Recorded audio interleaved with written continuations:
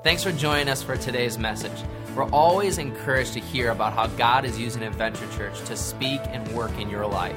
If you've got a story you'd like to share, please do so on adventurechurch.tv/mystory. Also, if you'd like to support Adventure Church financially, you can do that online and help us bring messages just like this one to you each and every week. Now let's prepare our hearts to hear a word from God. Today we're going to be talking about reconciliation. And the worst lie you can tell yourself when it comes to family is, I don't care.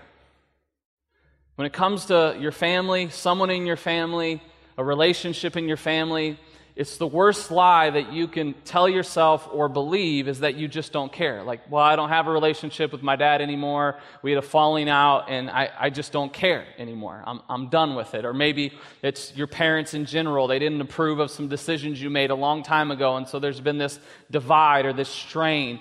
Maybe it was your marriage where there was this ugly fallout, and I'm just done. I don't care. Maybe you're in the middle of your marriage right now, is struggling, and you've gotten to this place where you're like, I'm just done with it. I don't care. Or maybe your parents didn't approve of you and still don't, and you're struggling with that. Or maybe it's your kids, and you said, I've done everything I can do to try to make this relationship with my kids work and try to make this happen, and no matter what I've tried, it's just not working. And I'm done with it. I just don't care anymore. And when it comes to the Octagon, the family Octagon, you're saying, I'm not even getting in the ring with them. I don't want to fight. And you've been saying, like, tapping out is not an option. Well, I tapped out a while ago. And I'm not tapping back in. I'm done. It's over. And we believe this lie that I just don't care anymore. And the reality is that deep down, you do care. Especially when it comes to our parents, that we've been wired in a way that you were born with this desire to care what your parents think. You were born with this desire to say, I want the approval of my dad. I want the approval of my mom. And you can run all you want. You can run from the relationship, you can run from the brokenness, and you can run for years in another direction. But it's like there's this bungee cord that's attached to your back. And it just takes one thing, one memory, one thing to happen where it just pulls you right back to that moment where you go, it still hurts. I can tell myself I don't care. I can tell myself I'm over it. But the reality is that it still hurts. And all those emotions can come flooding back in just an instant. And so today, as we dive into this, the first thing I want you to realize is this, is that when it comes to family, we were created to care. You were born with a desire to care about your father, about your mom, about your siblings. There was something in you, the way God wired us, to where we do care. And we have to quit telling ourselves that we don't. And we have to take steps towards making sure that we do our part in this thing called reconciliation. You know, as I think about my life and my relationship with my family, and you know, just a few weeks ago, I upgraded my little Mazda 6 it was a Mazda 3, that was a 2006 Mazda 3. It was 10 years old, it was getting up there in mileage, and I couldn't fit the kids in my car. And so I would always use as an excuse that I couldn't take them wherever they needed to go, and that Jess would have to use the van. And so, hey, babe, you know, it just doesn't fit. Try to switch those seats. You know, I got to drive on top like this. You know, it's dangerous. I can't do that. So I upgraded to a bigger car that I can fit the kids in. And so as I was going to get a car, I do what I always do when it comes to big decisions, is I called my dad. And I said, hey, Dad, you know, I'm looking at these cars. And so my dad goes with me to the dealership. He had some relationships with some people there. And so the guys, you know, we're dealing, you know what I mean? That's what we do. You know, you're dealing back and forth. And, you know, the guy's going, all right, you know, hey, this is some deals we can do. This is where we're at. He's like, what do you think about it? And I just looked at my dad. I'm like, I don't know. What do you think, man? You think we should, you know? And he's like, I'm like, he's like, I think we should, we'll just hold off, you know? And they back and forth. And finally, we came to an agreement that my dad was happy with, and I was like, yeah, I'm happy too, man. This is bother, you know, we'll do the deal. And as a 35-year-old, I still call my dad and ask him his opinion on big decisions, big purchases, big things happening. Hey, what do you think? What would you do? Would you help me? And no matter how old I get, I'm always going to do that. It doesn't mean I always agree with his answers, that I'm a man now and I have my own family, I have my own way, so there's times where we don't always agree. But regardless is there's still something in me that goes, I want to know what my dad thinks. I want to know what my mom thinks. Let's talk to him about it. We were created with this desire to care. And today I want to talk to you about something that's not so light and fun as Buckeye Day, but it just so happened this is where we're falling in our series about reconciling that relationship with a family member, or maybe it's not a family member, maybe it was a friendship that was like family to you, that you said that I was closer with this person than my brother or my sister. I considered them to be part of my family, and something happened that that relationship was broken. That I'm going to challenge you through Scripture and what God's Word tells us about your part in reconciling that relationship. And again, you're saying, well, look, you don't know me, you don't know the situation. I'm telling you, I'm done. I just don't care anymore. And what I'm going to tell you today is that Scripture instructs us that as Christ's followers, you don't have the option not to care. One, you do care, so quit lying to yourself. Two, Scripture tells you that you have to care, that you can't toss away any relationship. And today we're going to look at this passage that explains to us why we have to, me and you, have to be the ones to reconcile a relationship. And this idea that we find in Scripture is found in 2 Corinthians chapter 5. That's where we're going to be today. I encourage you, if you have a Bible app, or better yet, even the Adventure Church app, you can open that up. We have a section in there where you can follow along, where the Scriptures will be up here, but they'll be in your phone as well, and you can take notes on today's message. And so in 2 Corinthians chapter 5, we find this main idea today that tells me and you as Christ followers. And look, if you're here and you're like, look, I don't know that I'm a Christ follower yet. I'm still checking this whole thing out. I would say that's okay. That's fine. Allow that journey to happen. We're not pressuring into that. But for most of us who have accepted Christ and are following after Him, Paul is writing to a church. And he tells them that Christ's love compels you to reconcile. It compels you to reconcile. 2 Corinthians 5:14, it said, "For Christ's love compels us." And that word compels right there, in another translation in the Greek, actually means to constrain, okay? So it doesn't just push you, it actually ties you to this obligation. It leaves us with no other choice or alternative, that Christ's love compels us, because we are convinced as believers that one died for all. Jesus died for us. He died for everyone. And therefore, all have died with Him. And He died for all, that those who live should no longer live for themselves, but for Him who died for them and was raised again. Pretty simple theology here. One person, Jesus, the Son of God, came and lived and died in my place and in your place. On the cross, He took our sin, our issues, and died for them so that we could be in right relationship with God. This whole series we've talked about what's the ideal and what's real, and the gap between those two things is Jesus. He bridged the gap. His grace is what enables us to pursue the ideal and fall short over and over and over again and still be right with God, right? So he's saying, so because He died, and we're convinced of this, you and me, we died with Him.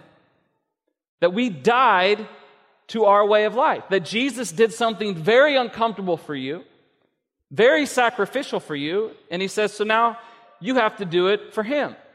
We died to ourselves. We died to our rights. We died to our ways, and we no longer live for us, we live for Him. Our lives now have new meaning and purpose once we find Jesus. In verse 16, he says, so from now on, we regard no one from a worldly point of view. You see, when it comes to family, a lot of times, I want to respond and regard them in a worldly point of view, where the world says, you know what? They did wrong to you. Who cares? Be done with it. You don't have to care. That you didn't do anything wrong, it was their fault. You can be done. And he's saying, look, well, the world regards people this way, but since we have died to ourselves and are living for God, from now on, we don't regard anyone in a worldly point of view. It was their fault. It's not my fault. What are you talking about? Reconciling. I didn't do anything in the first place. Why would I have to do anything? He's saying, because that's not how it works anymore. Verse 17, therefore, if anyone is in Christ, the new creation has come, the old has gone, and the new is here. It's now. The new way begins now. And we love this when it comes to God forgiving our past, right? Ooh, I love that. That sounds really good. Every day, I can preach that every week, right? You are new in God. All that stuff you did in college, He doesn't hold it against you anymore. The way you treated that person doesn't matter. You can come into this place, and because of what Jesus did, not because of you or anything you've done or because you deserve it, but because of what Jesus did, God accepts you just as you are. And you are new in Him. And He wipes your past away and gives you a new hope and a new future that you are literally, the Bible says, reborn. You have a new life in God. And that's awesome. That's the message of the gospel. That's why we're here. That's why our church exists, is to tell people you can have a new life in Christ and it can change you. It can change everything. And we love that part. But he says, when you become new, the old has to go somewhere. Sure, you're forgiven, but you need to begin to change. And so the new has come. There's a new perspective on the way you view the world. There's a new outlook that you have, that I no longer live for me, I live for Him. I live according to what He wants for me. So my life is different. There's a new way of thinking. There's a new way of loving one another. There's a new way of forgiveness. And there's a new way of reconciliation, of how we relate to our family. Goes on in verse 18, and he says, and all of this is from God, who reconciled us to Himself through Christ Jesus. Reconciled simply means this, is to take two things that are not compatible and to bring them together. That's what it means. The best illustration I could think of for this Buckeye Day was Ohio State and Michigan, right? Have you guys ever seen the commercial that the guy and the girl's a Michigan fan, the guy's a Buckeye fan, they don't realize it at first, they're set up on a blind date, they're in the car, the awkward conversation is actually starting to turn around, and she's asking what he does, and I'm actually interested in that. I like what you, I'm a vet. I love animals. Wow, this is actually going pretty well. He's like, so where are you from? She's like, Michigan. Go Blue!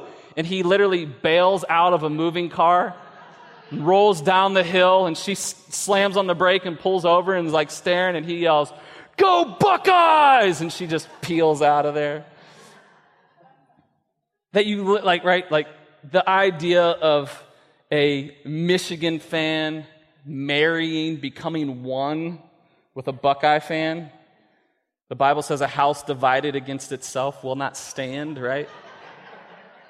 It's the first question I ask people in premarital counseling. What team do you root for? What about you? Oh, this isn't going to work. We might as well just stop. It's like those are irreconcilable differences. It's not going to work, right? The two things are not compatible come together. And what Paul is saying here is he's saying, that was you. You, because of your sin, because of all of your issues, inside of a holy God, the Bible says your best days are still like filthy rags. That we were unable to have right relationship with God. That's what reconciliation means, that we are now able to be in relationship with God.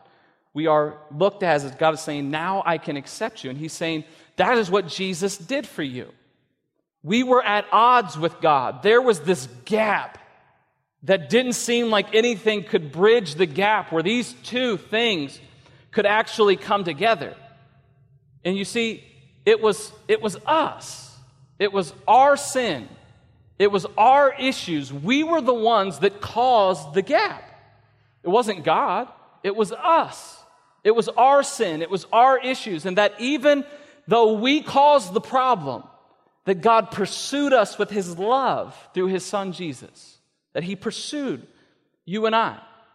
And because of that, because of his death, because of his resurrection, because of that moment, because of his love, we are now viewed as being right with God, reconciled to him. So, through Christ, he said, God removed every obstacle to reconciling with us except us. Every obstacle, besides you and me, because he gives us free will. We still got to choose him. But everything else has been taken care of.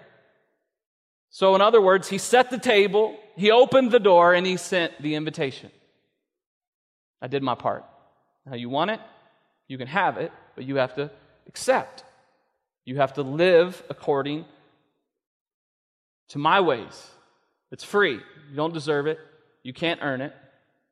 It's a free gift, the Bible says salvation is, but you have to accept it. The only obstacle to you being reconciled to God is you. It's already been done. Every week we extend that invitation. That's what we try to do.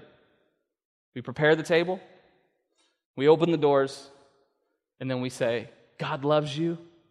You can be right with God. It's amazing. He doesn't hold anything against you. Every obstacle, everything you've ever done, every thought you've ever had, he died for it. And it's free.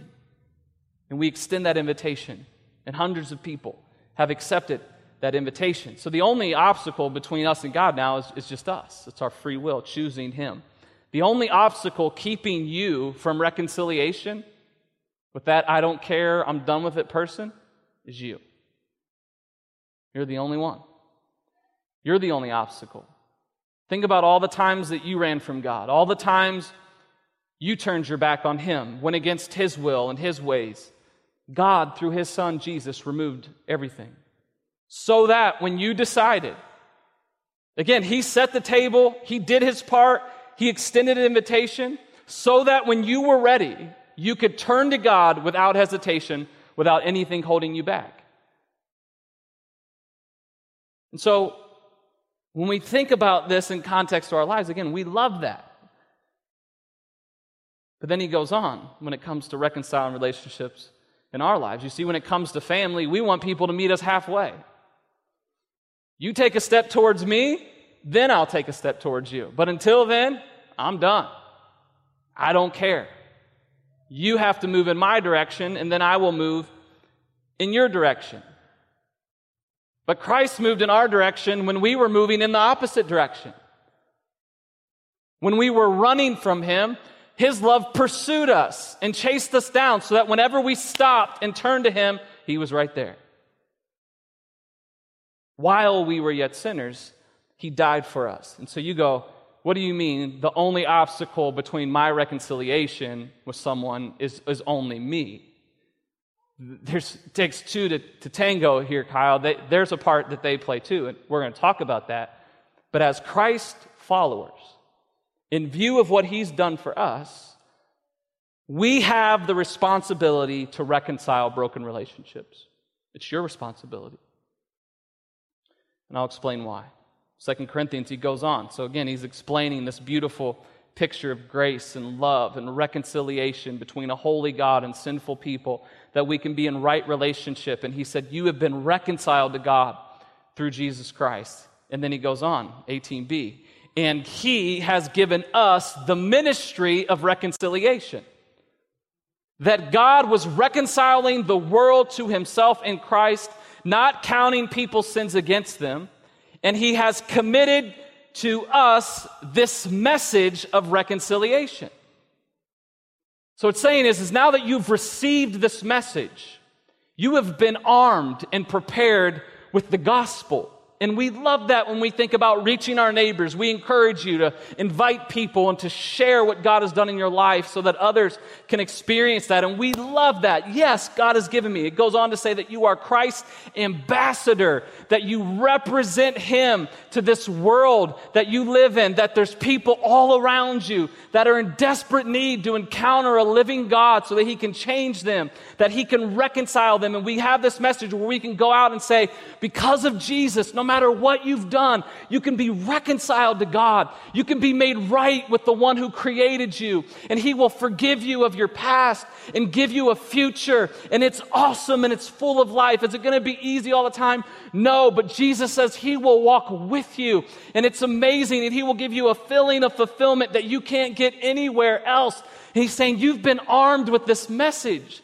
And we can go into the streets and we can tell people we don't know, and we go, yes, all around the world, we should be proclaiming this good news. But when it comes to my family, I don't know. You see, the reason that you can be reconciled to God is in spite of your sin.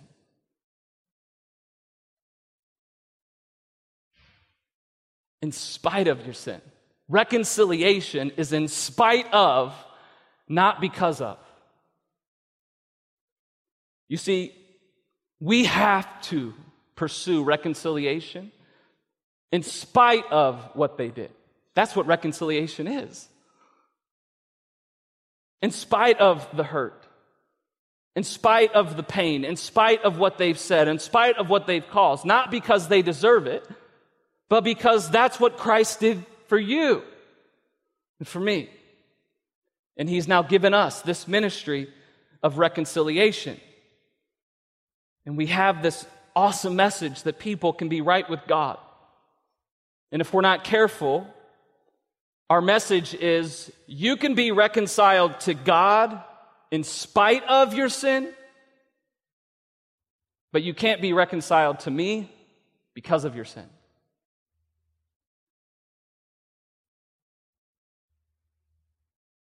So what we say when we say that is, my standards, they're higher than God's.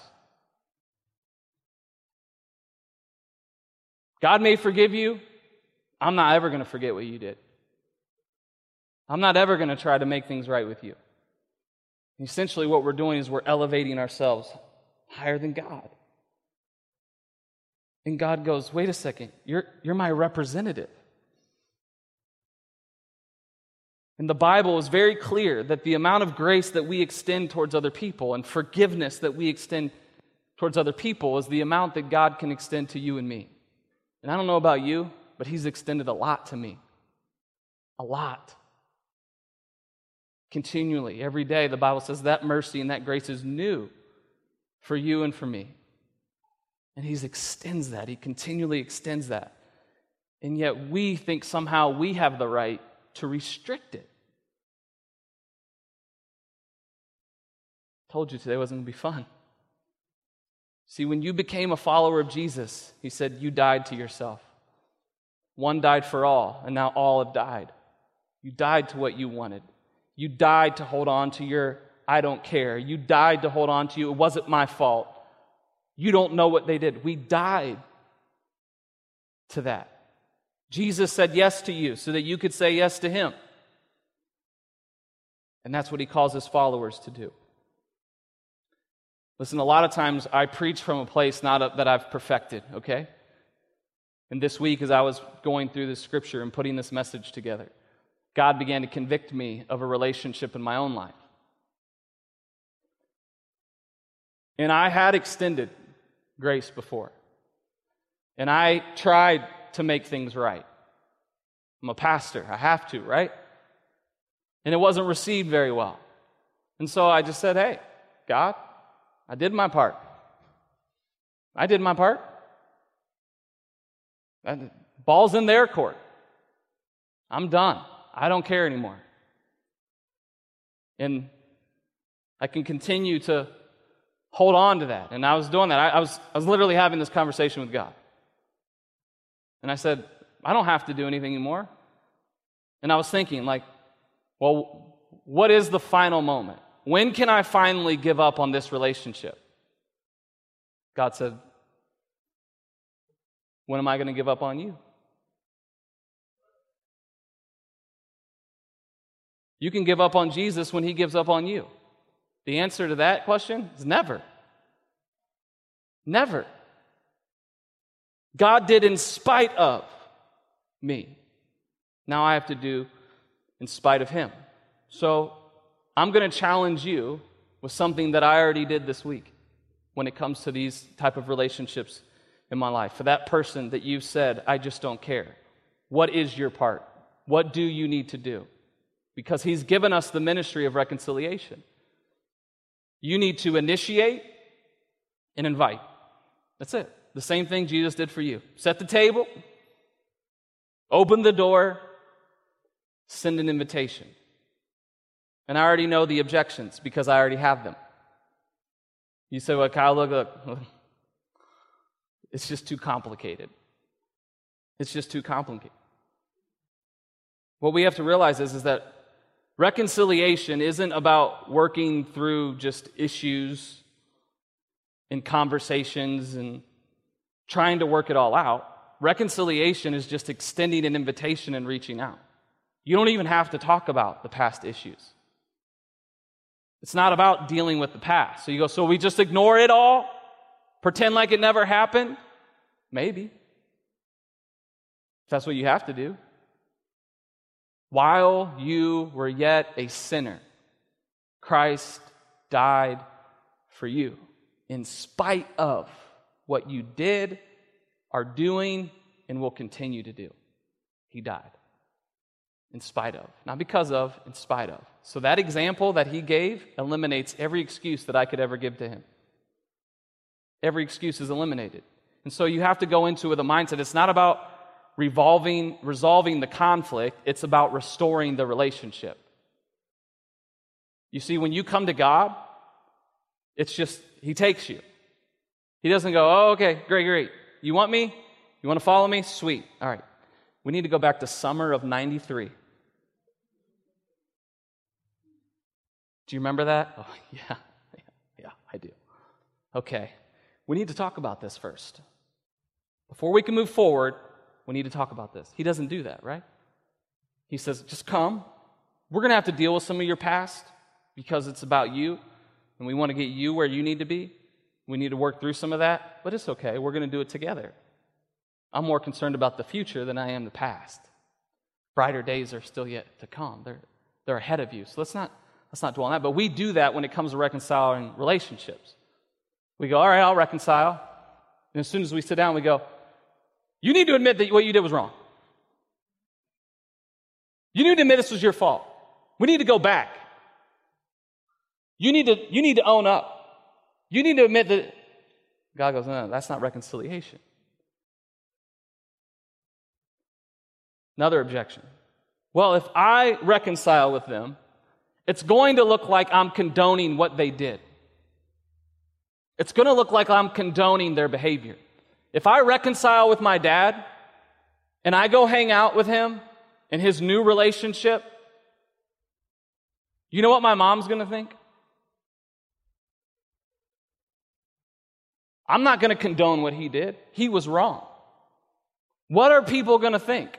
What are people going to say when they see me trying to establish? What are my other family members going to think? I don't want them to think I'm condoning this. And I'd say, it might happen, but here's the coolest thing. If they do, you're going to look more like Jesus than ever before. Because that's what they did to him. Look at Jesus hanging out with those sinners, the tax collectors, the prostitutes. And they whispered about him. And he said, I didn't come to condemn the world, I came to save the world. So it's okay. You go, well, look, Kyle, it's all good, pretty compelling sermon today, but it's just not going to work. It's not going to work. You don't know them. You don't know what's happened. It's just not going to work. And I'll say this, maybe it won't. Maybe it won't work, but it will work in you. And God isn't concerned about them. He's concerned about you. Well, what about me? If there's someone and there's that much hurt and you don't think it's going to work, do you not think that that's affecting you in some way? Do you not think that God maybe wants to heal you? So you stop lashing out at other people? You stop blaming other people? Can all these series go together? You think maybe that's the root of some of the issues that you have? That you've been running for a long time, and it just takes one comment from your spouse and you're back in that time. You begin to lash out, you begin to react. Maybe it won't work. Maybe this attempt at reconciliation won't work. But I will say this. It always works in someone. And it just might be it's only you. And that's okay. And that's okay. God has given us the ministry of reconciliation. As we close today, I know this isn't fun. I had people coming up to me afterwards going, you had to say that, didn't you? You had to do that. I said, yeah, that's where I was this week too. I didn't want to send a text message. I didn't want to send an invitation. But he did it for me. Who am I not to do it for someone else? So who in your family are you tempted to just say, I don't care. I'm done. It's over. One, don't believe the lie. You do care. You do care. You were created to. And his love compels us, constrains us, ties us to the obligation. There's no other choice. There's no other way to figure it out, to work it out. That we have been given this message of reconciliation, and we have to be careful that our life never says that you can be reconciled to God, but not to me. So who do you have to set the table for? Open the door to your heart, to the hurt, to the pain, and send the invitation to do everything within your power, just in case they ever respond, because that's what Jesus did for you. Jesus died for the very ones who were spitting in his face, who were mocking him and were beating him. And he died for everyone else, knowing that some would choose to deny him. He took a chance on me.